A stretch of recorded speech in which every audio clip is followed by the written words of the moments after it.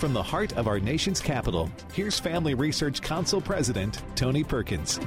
Welcome to Washington Watch. Thanks so much for tuning in and making us part of your day. Well, coming up on this Monday edition, Republican governors joined Texas Governor Greg Abbott yesterday in Texas. Every state in our country now is a border state. When you think about the amount of fentanyl, the human trafficking that's coming, they're coming to every state in the country, and every governor's having to deal with it. And we're standing with Governor Abbott today because if our border is not secure, our country is not secure. That was Georgia Governor Brian Kemp.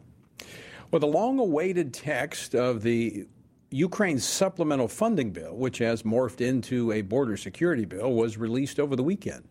This week, the Senate will begin to take action on a large national security package that includes a realistic, pragmatic, and the strongest solution to our border crisis in my lifetime. That was Arizona Senator Kristen Sinema, who was a part of the bipartisan negotiations in the Senate. We're going to talk with Oklahoma Senator James Lankford, who led the negotiation efforts on behalf of Republicans. So what does the bill do for border security, and what does it not do? We're going to talk about that. Also, over the weekend, House Speaker Mike Johnson said funding for Israel was moving forward in a new funding package. We cannot wait anymore. The reason we are going to send the new Israel package over is because the time is urgent and we have to take care of that responsibility. Israel has never been in greater need of our support, and the House is serious about that. I believe we'll pass this with a wide margin.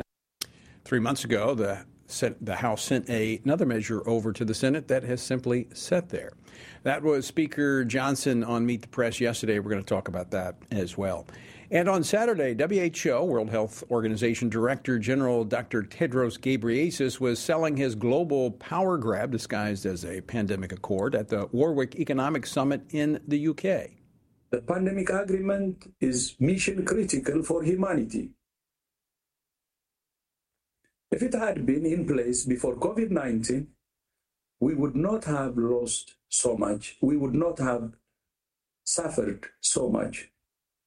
Well, I'm not sure everybody agrees with that. In fact, earlier this afternoon, Ohio Congressman Brad Winstrup, who chairs a special select committee looking into COVID-19 and WHO, has a different take on the WHO and their push for a pandemic accord.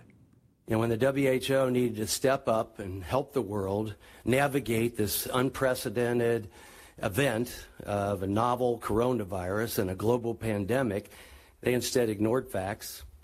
They parroted back some of the narrative the Chinese Communist Party told them. And that's what we got. Congressman Winstrup made his remarks at a press conference hosted by New Jersey Congressman Chris Smith. I was also there at the press conference and spoke. Congressman Smith is going to actually join me here in studio to discuss the pandemic accord, or really it's a treaty by effect, and what we see as one of the most dangerous initiatives ever presented. Another UN agency is also under scrutiny. The United States is pushing for an immediate and serious investigation into the allegations at UNRWA. And meanwhile, we're going to continue to consult closely with other donors on how to continue to meet urgent humanitarian needs in Gaza. That was State Department Principal Deputy Spokesperson Vedant Patel. What can be done to rein in this organization, which has literally received billions of dollars from the Biden administration and has been linked to Hamas? We're going to explore that question later on this edition of Washington Watch. Our word for today comes from Exodus chapter 1. Then the king of Egypt spoke to the Hebrew midwives. When you do the duties of a midwife for the Hebrew women and you see them on the birth stools, if it is a son, then you shall kill him. But if it is a daughter, then she shall live. So how do you rob a people of the power and hope of their future? Well, you target their children. But look at how the midwives responded. Verse 17, but the midwives feared God. They did not do as the king of Egypt commanded them, but saved the male children alive. Now, these midwives, who, according to scholars, were probably Egyptian women in charge of the midwives who attended the Hebrews, they feared God, not Pharaoh. But Pharaoh then comes up with plan B, verse 22. So Pharaoh commanded all his people, saying, every son who is born you shall cast into the river, and every daughter you shall save alive. You see, evil never rests. Therefore, nor should we. To find out more about our journey through the Bible, go to frc.org/Bible. After 4 months of negotiations, the Senate has released the text of a $118 billion bill that pairs funding and security measures for the southern border with aid to Israel, Ukraine, and Taiwan. Billed as a once-in-a-generation opportunity to address the southern border security issue, and following a 4-month stretch that broke every illegal crossing record, could this legislation fix the crisis the Biden administration has created, or could it make the situation worse, as some claim? Joining me now to discuss the ins and outs of this bill is Senator James Lankford from Oklahoma, who represented Republicans in the Senate throughout the negotiations. He serves on 4 Senate committees, including the Senate Homeland Security Committee and the Senate Select Committee on Intelligence. Senator Lankford, welcome back to Washington Watch. Always great to see you. Tony, good to see you as well. All right, let's just jump right into this. There's a lot of controversy surrounding this, the bill. Of course, a lot of that was out there before the bill even came out. Let's talk about what the bill actually says, what it does, and what it doesn't do. So what it actually does, it actually builds more wall. It has $650 million to be able to build more wall. It has to be designed according to the Trump design. It adds a record number of detention beds to be able to hold people so we can catch and release. It adds a lot of detention officers. It adds asylum officers, Border Patrol, ICE agents. It increases deportation flights back out. All of those things are built into the bill. Then it has some major policy changes as well, especially changing asylum. This is the vulnerable issue that we have, is a very loose, very old, full of loopholes version of asylum. So we add a new version of asylum so that most people, when they actually come across the border, will be turned around immediately. A faster process for the screening with fewer appeals, so you can't just do endless appeals and stay in the country forever. It takes away the 10-year backlog, moves it to weeks or days to actually get to resolution on this. It ends the use of humanitarian parole to just give work permits to people coming into the country. So no longer do you just get a work permit for showing up at the border. You've actually got to go through the full asylum process and everything else on it. And then the last piece, it has an emergency authority on it, which has been much maligned in this and much misunderstood. It actually deals with the reality we have today. Today, we have more than 5,000 people crossing the border. All of those folks are going to be released into the country. If this bill was in place, all of those folks would have been deported out of the country. It doesn't count 5,000 in and then starts to deport people. It starts at the very beginning and just deports them all, and it does so for weeks until we can drive the numbers back down. It's targeted to how do we get control of the border again and stop the chaos. So I want to pick up on that last point, because you're right. That's where I've heard the most criticism, is that this locks into place this 5,000 person limit. So up until that point, anybody can come in. So we're basically codifying that 5,000 illegal crossings is okay, and it doesn't trigger something until we breach that. Yeah, that's 100% not true. And I've heard that from a lot of people as well, to say we're just allowing 5,000 people in every day. Actually, what we're doing under this bill is that is the last resort. We're adding a lot of different restrictions. We're detaining more people. We're doing faster processing in detention and deportation out of the country. All of those things are then. But we all know there are times a caravan will come across the border and just overrun us. In those situations, we need extra firepower to be able to shut it down. This gives us that extra firepower to be able to shut the whole thing down. Right now, the default is everybody's in when we're crowded. This would be the default is everybody's out when it's overcrowded. So no one's just being caught and released anymore. This is focused on detention, on quick processing, on quick deportations and hearings to bring the numbers down dramatically. So the 5,000 is not allowing 5,000 in. It is the emergency break glass authority that if we have those caravans, we're able to turn people around quickly. So just make sure I understand this. So all these other provisions are going to manage the crisis at the border, but if we're overrun, as we are right now, this break glass, as you said, would give the authority just to basically shut the border down, absolutely total, seal tight, nobody comes across. That's correct. That means everybody coming between the ports of entry, they're all turned around and deported immediately. If you have appointments at a port of entry, you can apply for asylum. But that's the same rule that President Trump had in 2018 when he was trying to shut down between ports of entry, but leave the ports of entry open for orderly process. By the way, the courts kicked that out and said that the president didn't have the authority to be able to do that. This law would actually fix that piece so that it would be allowed at that point. So this is what Trump tried to do. It just has a cap also attached to it to how it kicks in, but this is what he tried to do in 2018. So, Senator Lankford, that's one of the other issues that I've heard is that this would tie the hands of the next president. Let's say we have another Donald Trump, and you've been to the border multiple times. I've been down there, was there before the Trump administration was actually able to get a handle on the border, and then I was there after they got a handle on the border, and it was a ghost town. If he comes back in and he is president or someone that has a strong border policy, would his hands be tied? Absolutely not. This still allows to remain in Mexico. It protects all of the same authorities that President Trump used before. So there are no previous authorities that are taken out. This adds new authorities. It strengthens the asylum process, strengthens the detention process, takes away a lot of the appeals so we can do faster deportations. But this doesn't limit in any way presidential authority for any of the authorities that have been used in the past. We fought very hard for that to be able to make sure that presidents that actually want to enforce the border, unlike President Biden now who does not, presidents that actually want to enforce the border, this is one more authority laid on top of what they already had. As you recall, and you've seen it and talked about it, we had days under the Trump presidency as well when we had 4,000, 4,500 people even illegally crossing the border that the Trump administration was scrambling to try to pull authorities together to be able to deal with. This law, if it were to pass, or this bill, if it were to become law, you would not have any days like that ever again because you'd have dramatically increased authorities from day one. Is there an expiration on this, a time limit in which these provisions are in place? Yeah, only one of them, this Border Emergency Authority, this 5,000 authority, it has an expiration of 3 years because it's really designed to help us get control of the border while we're staffing up, while we're adding the detention beds, while we're adding the deportation flights. We needed something as a backstop so we can make a difference right now. But it's not intended to be a long-term authority. It's intended to be an immediate, let's stop the chaos at our border right now. Remember in December, we had 10,000 people a day that were illegally crossing the border in December.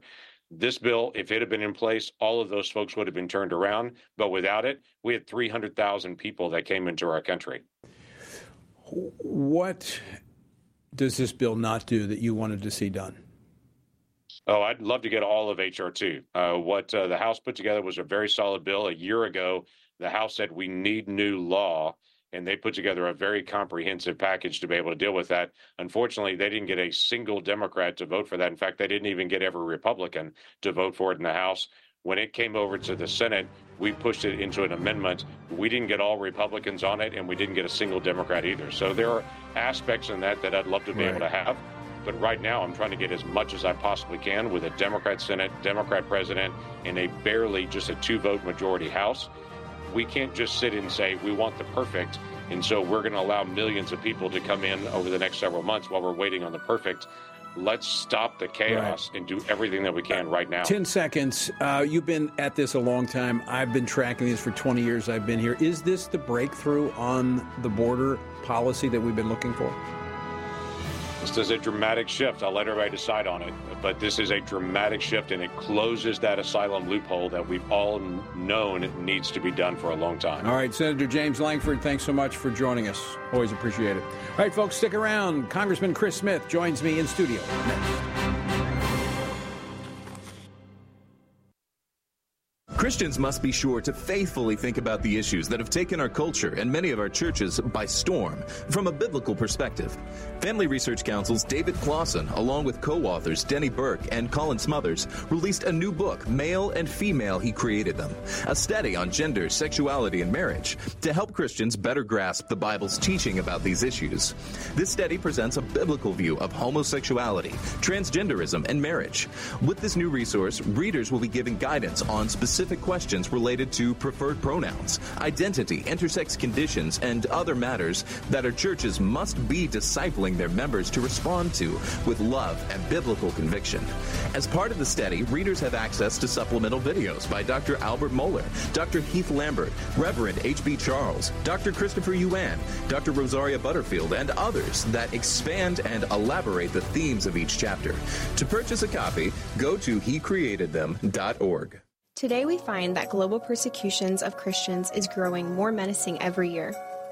Family Research Council's Leela Gilbert, Ariel Del Turco, and Lieutenant General Jerry Boykin's book, Heroic Faith, shares personal stories from those who have endured religious persecution and gives a close look at the dire situations Christians often face due to dangerous and sometimes deadly opposition to their faith. The book's true stories of persistence and faithfulness amidst crisis offer inspiration and hope. Heroic Faith also provides insights into the ideologies driving the hostility and persecution, what steps the U.S. government might take to help, and how readers can best respond to the struggles of the faithful. It is critical for us to learn from our brothers and sisters who are suffering deeply and to do whatever we can to help.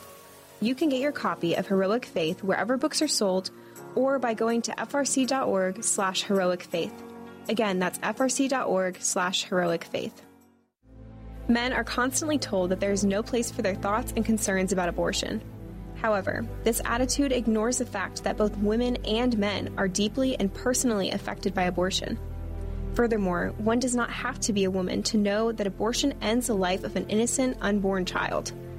Every man has a role to play in protecting unborn lives and supporting the mothers in their families and greater community, which is why FRC's Center for Human Dignity has released a resource titled A Man's Guide to Standing for Life. This resource was created to help men positively address the topic of life. This guide will equip men with phrases to utilize or avoid, as well as practical tips for helping to protect life and the expectant mother or unborn child he knows. Every man has the opportunity to be an unborn baby's hero by stepping in to support a mother and speaking up for her child's life. Get this free guide at frc.org/prolifemen to learn more about the important role men play in protecting unborn lives.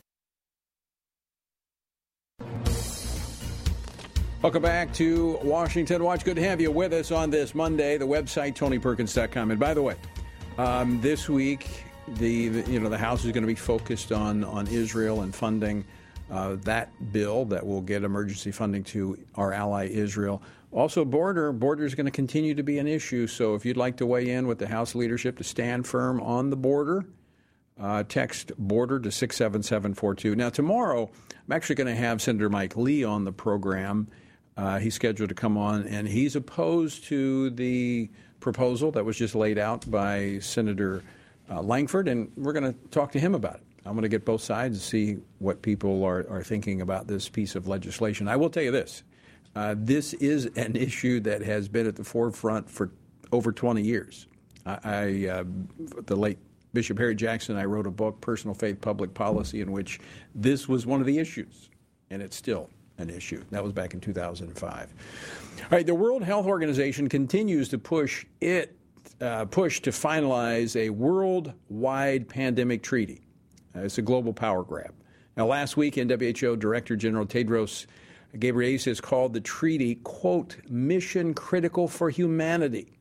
No hyperbole there. And he attacked its critics, I guess like Washington Watch, for spreading fake news, lies, and conspiracy theories. Well, earlier today, Congressman Chris Smith spearheaded a press conference to highlight the many, and I emphasize many, concerns surrounding the proposed treaty. Let's just say the lack of transparency, the backroom negotiations, which, by the way, they're meeting even this week. And almost all of it is behind closed doors, no access by the public. There's the WHO overreach, the infringement on U.S. sovereignty, the unknown financial obligations for U.S. taxpayers, threats to intellectual property rights and free speech, funding for abortion. Yeah, it's in there too. The list goes on. Well, join me now to discuss this and much more, Congressman Chris Smith of New Jersey. He is a senior member on the House Committee on Foreign Affairs. He's also the co-chair of the Congressional Pro-Life Caucus. He represents the 4th Congressional District of New Jersey. Congressman Smith, welcome back to Washington Watch. Great to see you in studio. Thank you, Tony. Thank you for your leadership. And again, your contribution to today's press conference on WHO was outstanding. Thank you for doing that. Well, I appreciate you taking this on. There's so many issues, and every issue that is going to be advanced has to have a champion, and you're a champion on this because you have institutional knowledge and history.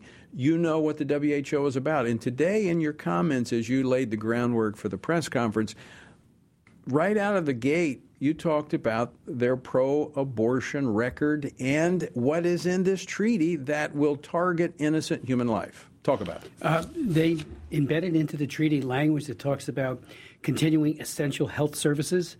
Now, that sounds benign, who would argue with that?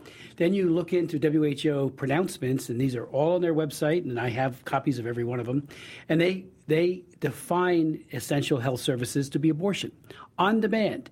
They are pushing now, as model legislation for the world, abortion right up until the moment of birth, all 9 months, no gestational limits, and for any reason. What does that have to do with the pandemic? That's exactly my point. Why did they embed that into a treaty with regards to infectious disease, unless somehow you construe an unborn child to be the equivalent of a disease or an illness or a wart or something to be excised. And they do. That's how they look at it. In their model legislation, Tony, they say that there's no right to conscience on the part of healthcare professionals. They have to be coerced into do it or lose their license. They say no waiting periods, no parental involvement, and again, abortion right till birth. So you can suspend the freedom of speech because in this treaty, it's a treaty. Now, they call it an agreement, a draft agreement, a protocol. And it's binding. But it's binding. Absolutely binding. It's binding. So it's a treaty. They're doing that to avoid going to the United States Senate for ratification, calling it just an agreement. But in the body of it, they want member states to crack down on freedom of speech if anyone challenges what they're doing. So abortion, yes, keep the doors open. Free speech, shut it. Churches, shut those down. Anything that would challenge their authority. Well, I've read it very carefully. I've read every iteration, and now the one that's moving. And they keep changing it. They do change it, but they haven't changed that. Right. I know, but they keep because they'll change something and say, "Well, that we fixed that." Yeah. Right, and they haven't. But they are talking about combating misunderstandings, misinformation. As I pointed out at the press conference, well, that ought to be retroactive because the World Health Organization, just like our own government, put out such false and misleading information about COVID starting from the very beginning. Now, Tedros, the Director General of the WHO, got his job from Xi Jinping in China. He was their candidate. They backed him. They lobbied for him. And when COVID hit, he did everything he could to provide disinformation about how it spreads, as well as the origins of it. And we still don't have from WHO a clear and definitive word as to where it came from because he was doing the Chinese Communist Party's bidding. And the world suffered because of that. Big time. Because you remember, it's not spread human to human. That's right. We heard that, it's under control, when in fact it was not. And the criticism of Trump when he said we need to ban flights coming from there. Right. I mean, it was like, well, that should have been WHO because their man was on the job, but it really wasn't. And they also looked the other way when certain doctors inside of China, Dr. Lee was one of them, were harassed and belittled by the dictatorship, and there's WHO going along with it. So when we look back and do an assessment of how WHO, and I would, as you pointed out, I would throw in our government as well. Yes. When we look at how they did, why would we give them this authority in cement to do the same thing again? That's why we have to. They even talk about they're promoting the progressive realization of universal health coverage. So that's in here, too. Right. What's that have to do with the pandemic? Exactly. Everything they do here is a grab, and then the power inures to themselves. It's not like people in my district will have a say. They will be told, this is what you must do. And when you get into some of the controversial stuff, like vaccinations for 2-year-olds, it's unclear how serious they're going to be able to impose. So this things is like instead that. of moving these decisions closer to the people, it's moving them away from the people. All right, Congressman Chris Smith, we're up against a break, but we're coming back. Folks, a lot to cover on this. So I'm doing something a little different today. I have Congressman Smith in the studio with me, and we're going to continue to talk about this into the next segment. But I want you to be a part of this. As I said, our republic was not made for spectators. It was made for participants. We need to stop this pandemic accord, but we need to get rid of the WHO. We need to defund them, just as President Trump did. Text the word WHO to 67742 and sign our petition to Congress. That's WHO to 67742. All right, stick with us. We're coming back with more right after the break.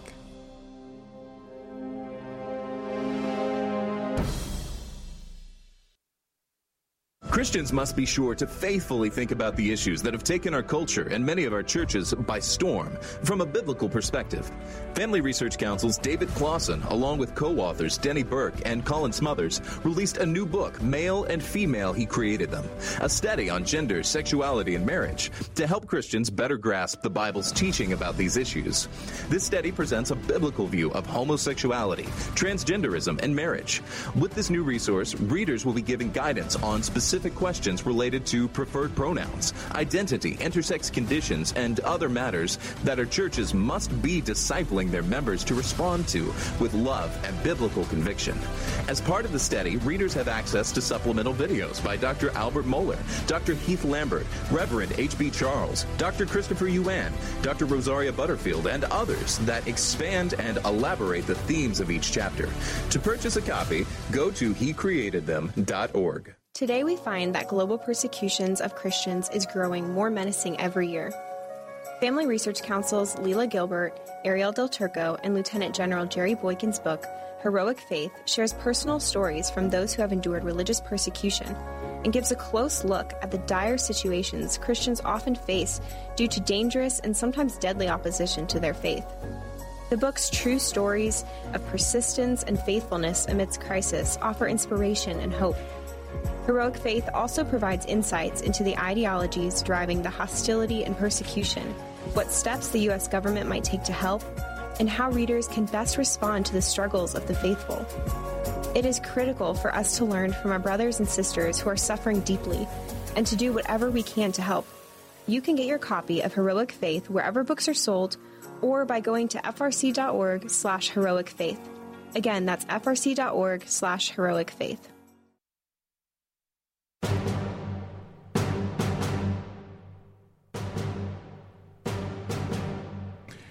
All right, welcome back to Washington Watch. Good to have you with us. Text the word WHO to 67742 and sign the petition to defund WHO. All right, Congressman Chris Smith, my guest, who hosted a press conference with a number of experts today on Capitol Hill talking about this pandemic accord agreement. It's a treaty. It is a treaty. If it, like they say, if it walks like a duck, quacks like a duck, it's a duck. This is a treaty.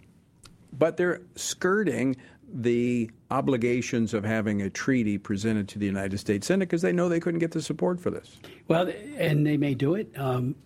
So-called executive agreements is a handy little device that's being used, has been used by the Obama administration, is being and Biden. It was used for the Paris Accords on climate change. Submitted to the. It was used on the Iran nuclear deal, right. And that's why Trump completely abrogated that false agreement or treaty because it was not properly ratified, and that's what we're seeing again here. And it's just the skirting of getting the consent of the Senate. As difficult as it is, ensures that a very robust discussion takes place. Exactly. Our founders were so right to do it. They knew what they were doing. All right. I want to go to this issue of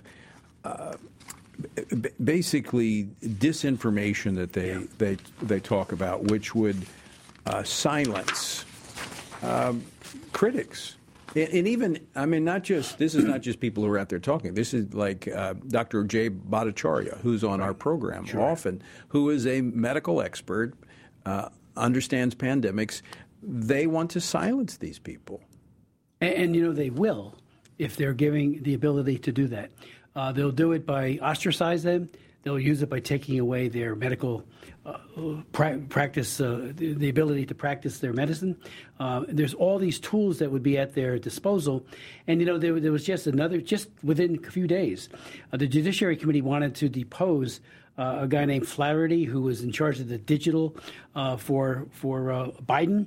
And he was admonishing, demanding that Meta and others get this out, take this off social media, because there was a dissident voice saying, wait a minute, time out. That mask, that's not the way to go. Right. That vaccination of 2-year-olds isn't the way to go, well, just like you just said. And that's a part and that's in this treaty. It's right. It's in black and white, so this is not speculation. I'm going to quote from this. The draft agreement dives into this issue of censorship, and it has this kind of Orwellian concept of infodemic. I mean, there's too much information. So infodemic means too much information, false or misleading information. I'm quoting from it.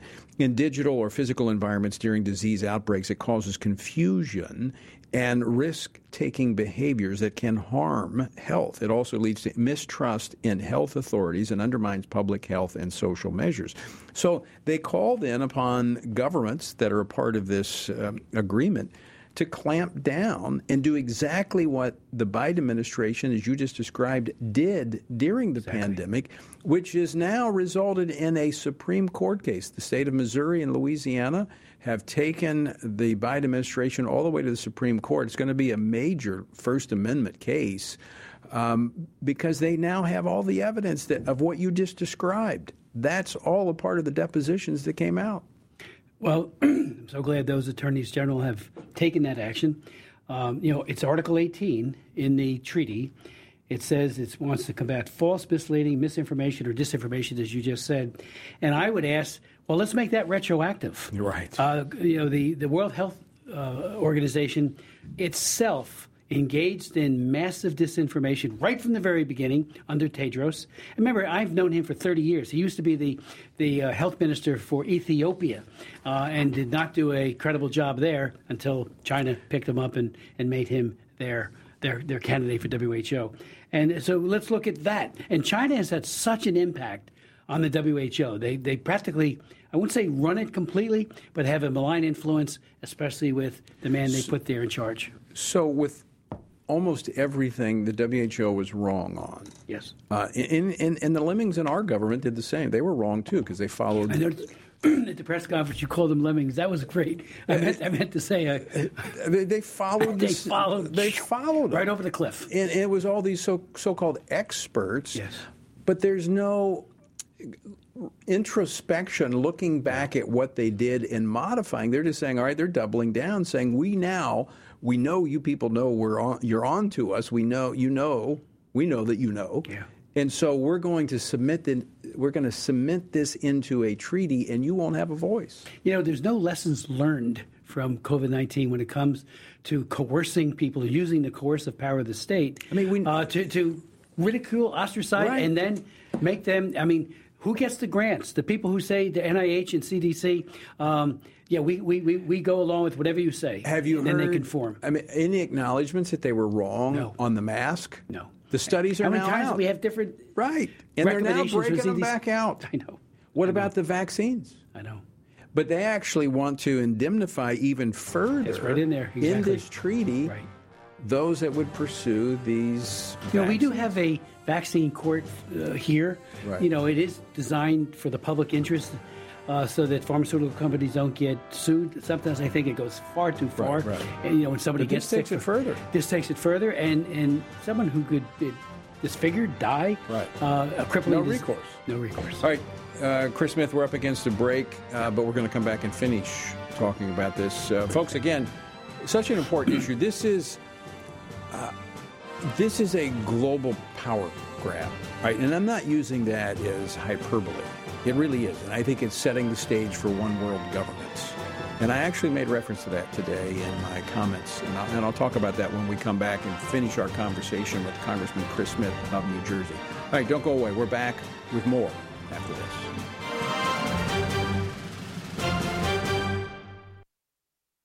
Christians must be sure to faithfully think about the issues that have taken our culture and many of our churches by storm from a biblical perspective. Family Research Council's David Clausen, along with co-authors Denny Burke and Colin Smothers, released a new book, Male and Female, He Created Them, a study on gender, sexuality, and marriage to help Christians better grasp the Bible's teaching about these issues. This study presents a biblical view of homosexuality, transgenderism, and marriage. With this new resource, readers will be given guidance on specific questions related to preferred pronouns, identity, intersex conditions, and other matters that our churches must be discipling their members to respond to with love and biblical conviction. As part of the study, readers have access to supplemental videos by Dr. Albert Mohler, Dr. Heath Lambert, Reverend H.B. Charles, Dr. Christopher Yuan, Dr. Rosaria Butterfield, and others that expand and elaborate the themes of each chapter. To purchase a copy, go to hecreatedthem.org. Today we find that global persecutions of Christians is growing more menacing every year. Family Research Council's Leela Gilbert, Ariel Del Turco, and Lieutenant General Jerry Boykin's book, Heroic Faith, shares personal stories from those who have endured religious persecution and gives a close look at the dire situations Christians often face due to dangerous and sometimes deadly opposition to their faith. The book's true stories of persistence and faithfulness amidst crisis offer inspiration and hope. Heroic Faith also provides insights into the ideologies driving the hostility and persecution, what steps the U.S. government might take to help, and how readers can best respond to the struggles of the faithful. It is critical for us to learn from our brothers and sisters who are suffering deeply and to do whatever we can to help. You can get your copy of Heroic Faith wherever books are sold or by going to frc.org/heroicfaith. Again, that's frc.org/heroicfaith. Men are constantly told that there is no place for their thoughts and concerns about abortion. However, this attitude ignores the fact that both women and men are deeply and personally affected by abortion. Furthermore, one does not have to be a woman to know that abortion ends the life of an innocent, unborn child. Every man has a role to play in protecting unborn lives and supporting the mothers in their families and greater community, which is why FRC's Center for Human Dignity has released a resource titled A Man's Guide to Standing for Life. This resource was created to help men positively address the topic of life. This guide will equip men with phrases to utilize or avoid, as well as practical tips for helping to protect life and the expectant mother or unborn child he knows. Every man has the opportunity to be an unborn baby's hero by stepping in to support a mother and speaking up for her child's life. Get this free guide at frc.org/prolifemen to learn more about the important role men play in protecting unborn lives.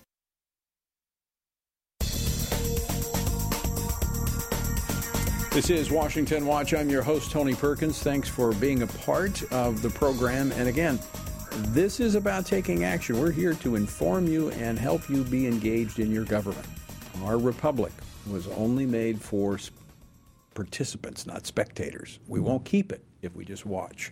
So text the word WHO to 67742. Sign the petition. Also call your member of Congress and tell them we got to get out of this organism. We got to stop this this pandemic accord, and we got to get rid of this corrupt organization, which Congressman Chris Smith, it's morally corrupt too. Exactly. Republicans in the House, and Mario Diaz-Balart, the chairman of the Appropriations Foreign Ops chairman, in his bill, it has passed the House, defunds WHO completely.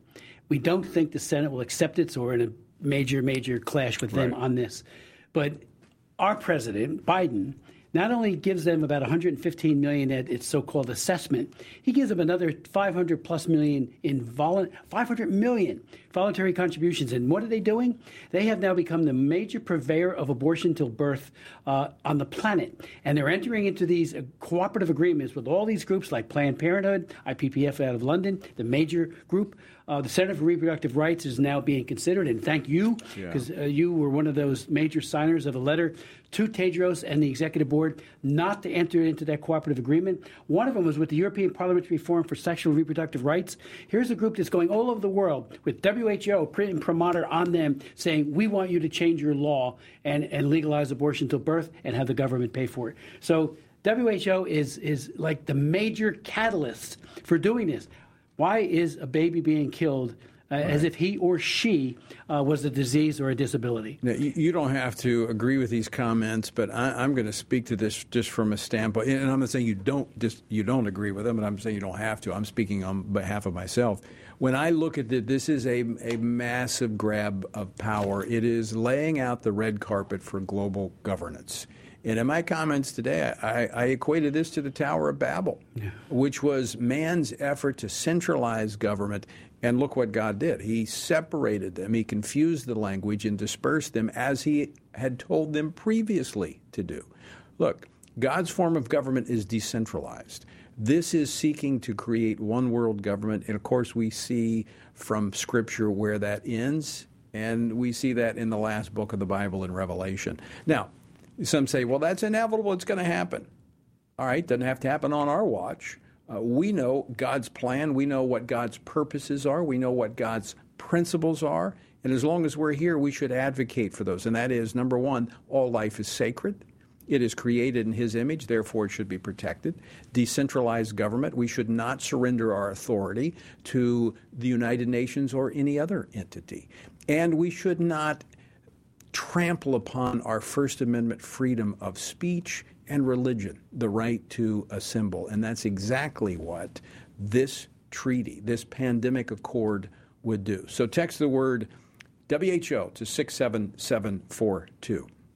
Congressman Chris Smith, I want to move on because tomorrow, two big markups on bills that you have are on the House, in the House committee tomorrow. One related to UNRWA, which is the United Nations Relief Work Agency. This is one that's another corrupt United Nations organization. In fact, talked about this last week.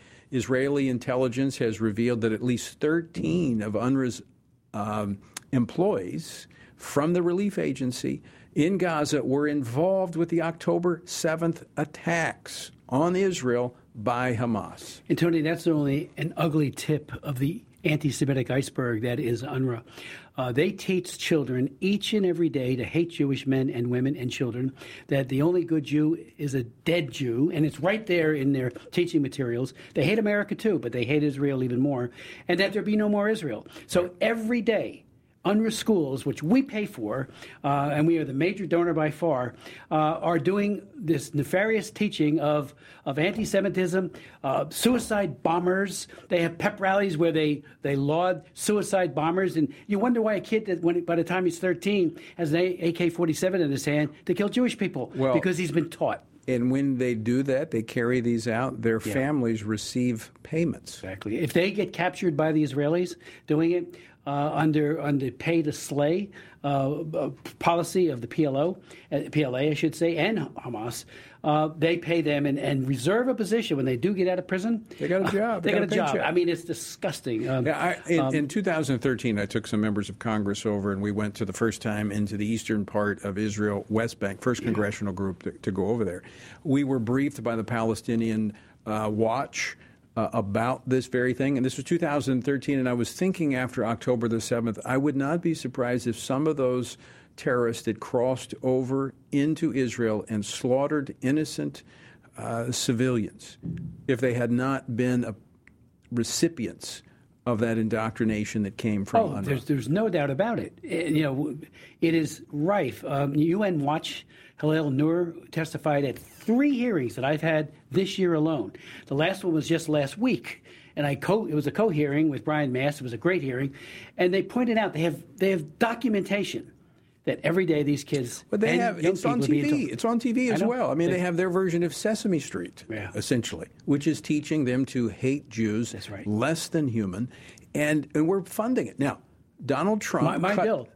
Donald Trump, he cut it off completely. But Joe Biden actually started it back up and paid back what Donald Trump again, it's outrageous use of U.S. taxpayer funding. What's your bill do? My bill would totally defund UNRWA. It says they cannot get so much as a dime of U.S. taxpayer funding. It does point out that nothing in it precludes providing humanitarian assistance, food, clothing, and shelter. Do we not have our own aid relief agency? Of course we do, USAID. Why can't we we do it? Why do we have to give money to a corrupt organization? You're absolutely right. They're corrupt. They steal. They use the money for bad things like tunnels, but they also, most importantly, train children, poison the minds of little children, little Palestinian kids to hate Jews. How do people help with your bill? Well, support it. I'm not sure how much support I'll get on the other side of the aisle tomorrow. The Republicans are solidly behind me. Some of the Democrats are. When it comes to the floor, we're going to need, good votes there. So it's a very serious attempt. So you're in the markup in committee. It's tomorrow. What's the bill number? Oh, I don't have the bill number. I'm sorry. Right, we'll get that posted on the website. But this is one step in committee. I just introduced it last week after our hearing. Any idea when you might get it to the floor? ASAP. And frankly, the speaker is very much aligned. Right. Speaker Johnson, he agrees 1,000% that we've got to find some other venue other than UNRWA, a totally corrupt and anti-Semitic organization, to give our money to. And we're talking hundreds of millions of dollars, $7 billion years to date, U.S. taxpayer funding to this horrible organization. Now, we care about humanitarian assistance. Sure. But who you give it to matters. Right. This doesn't make sense if you ask me, Congressman Smith, that we would be funding UNRWA that is tied to Hamas, that is funding terrorism, and then we're funding Israel. I mean, it's like we're funding both sides. It's crazy. In 2003, I offered an amendment, passed in the House of Representatives, on finding another alternative to UNRWA, because 20 years ago, we knew it even before that, how bad this organization was. And everybody goes, they're improving, they're reforming. Nonsense. They're not improving. They're getting worse. And they want Israel annihilated. And that's why they're still refugees. They want to go and totally occupy Jerusalem, go in all the areas that current day are Israel. Yeah, you're right. I mean, even I mentioned this last week, George W. Bush had concerns about the leadership of UNRWA back in 2005. Well, again, in 2003, with my bill, my amendment, it died in the Senate. I could not get it out of the Senate. And I just find that, we've had opportunity after opportunity.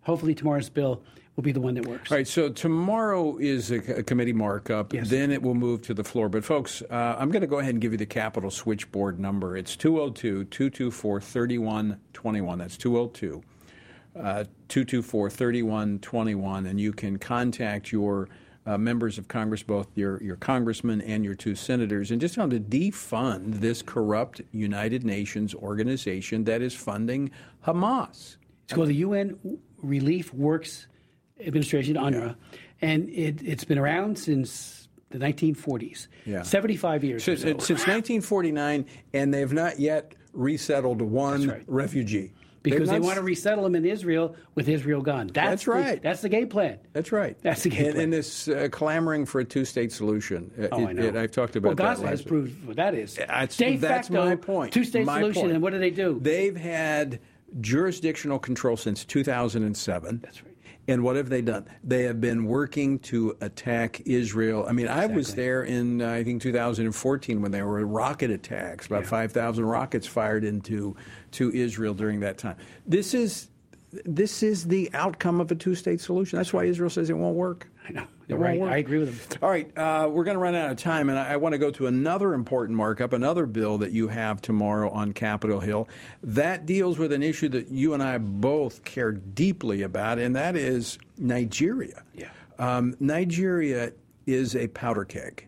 It's the most populous nation in Africa, on the continent. And it is, I'm afraid we're going to see another Rwanda. Well, I think you're right. There's the governments, and multiple governments, including the current one, have not stepped up to protect Christians and moderate Jews, moderate Muslims, I should say, but Christians in particular. The estimates are 52,250 Christians have been slaughtered since 2009. 5,014 last year alone, according to Open Doors. Just over Christmas, over 200. That's right. Some even put the number at as many as 300 were killed. And what does Secretary of State Blinken do when he goes over there? He was just over there a few days ago. He offers his condolences. Yeah. Well, they need to be designated a CPC, and you, as chairman of the commission, when I was knows chairman, as well. We were successful in getting the Trump administration, working with Secretary Pompeo, to designate Nigeria as a CPC. Now, for our viewers and listeners, why that is important, because that affects our ability to put sanctions on those countries, trade, financial transactions. So it's also, there's a stigma attached to that in the international community. So it has an effect. But as soon as the Biden administration came in, and I was my last year as a member of the U.S. Commission on International Religious Freedom, they took that designation away. And Secretary Blinken made a trip to Abuja, the capital of Nigeria, and to everyone's shock, told the president, you're no longer a country of particular concern, so the threat of real sanctions against your country are lifted. Right. And there was the Christians there were bewildered and very upset. And I met with Secretary Blinken in my capacity at USCIRF, and I met with the at that time acting ambassador. And you know what I got, Chris, back? What we got back is that, well, this is not a religious conflict. This is a climate change conflict. It's because of the scarcity of resources. You have these herders and farmers that are warring, and religion is only ancillary to the situation. Great point. The Fulani are now killing Christians in huge numbers. Boko Haram and ISIS West Africa do the same. I remember when I was trying to get Boko Haram designated as a foreign terrorist organization. I had multiple hearings. I remember. On the day I was marking up my bill to compel it, they put him on the FTL list, but it was 3 years too late. It was bewildering to me as to why the administration wouldn't recognize Boko Haram, a horrible terrorist organization, as just that, and do things that might mitigate some of the damage and some of the harm that they're causing to people. They just looked the other way, and they gave no good answers. Johnny Carson, who was the Assistant Secretary for Africa Affairs, that was his name, not the Johnny Carson, but another one. Not the one associated with that big man. But he told me in my hearing the reason why they didn't want to put FTO status was because this is really an attempt by these people, Boko Haram, to embarrass the president. Blowing up bridges, abducting little girls from school. Later we had the Chibok girls abducted and so many others. It's all about a caliphate and the attempt to try to force a Muslim belief on people. Could this be, and I've seen this elsewhere, the hesitancy is because primarily the target here are Christians? I think it's a great question. I don't know their hearts and souls as to why, but there has been such a reluctance to recognize what is approaching a genocide. They're being killed simply because they are Christians, and the Genocide Convention is trying to destroy a group, whole or in part. Well, they're trying to do it. There should be an understanding of what a significant humanitarian crisis this could create, because if these Nigerian Christians were to flee their country, and go to Europe or somewhere. I mean, this is a mass movement of refugees, and would be a huge crisis. And what are they asking? They're asking their government to respond quickly to mitigate the harm, the damage, to do surveillance, and they're sitting there with their hands folded. They're doing very much what we see right now and what we saw in India, which is why we asked for a CPC designation on India. Exactly. Is because it's not necessarily at the hands of government, but government is turning a blind eye to this. Gross indifference. Right. Chris Smith, unfortunately, we're out of time, but always great to talk with you. Thank you so much for the tremendous work you do on Capitol Hill, advocating for. Well, you're up there leading the charge for the sanctity of human life, and you don't stop there. You're advocating for the persecuted all around the globe, and we're grateful for it. Thank you, Tony. Appreciate it. Well, folks, you got to do your part. You need to weigh in with your members of Congress and let them know where you stand on these important issues. So let's start with WHO. Text the word WHO to 67742. Sign that petition. And then as these bills on Nigeria and the UNRWA, the UN Relief Works Agency advances, we're going to give you the action items on those as well. Until next time, I leave you with the encouraging words of the Apostle Paul found in Ephesians 6, where he says, when you've done everything you can do, when you've prayed, when you've prepared, and when you have taken your stand, by all means, keep standing.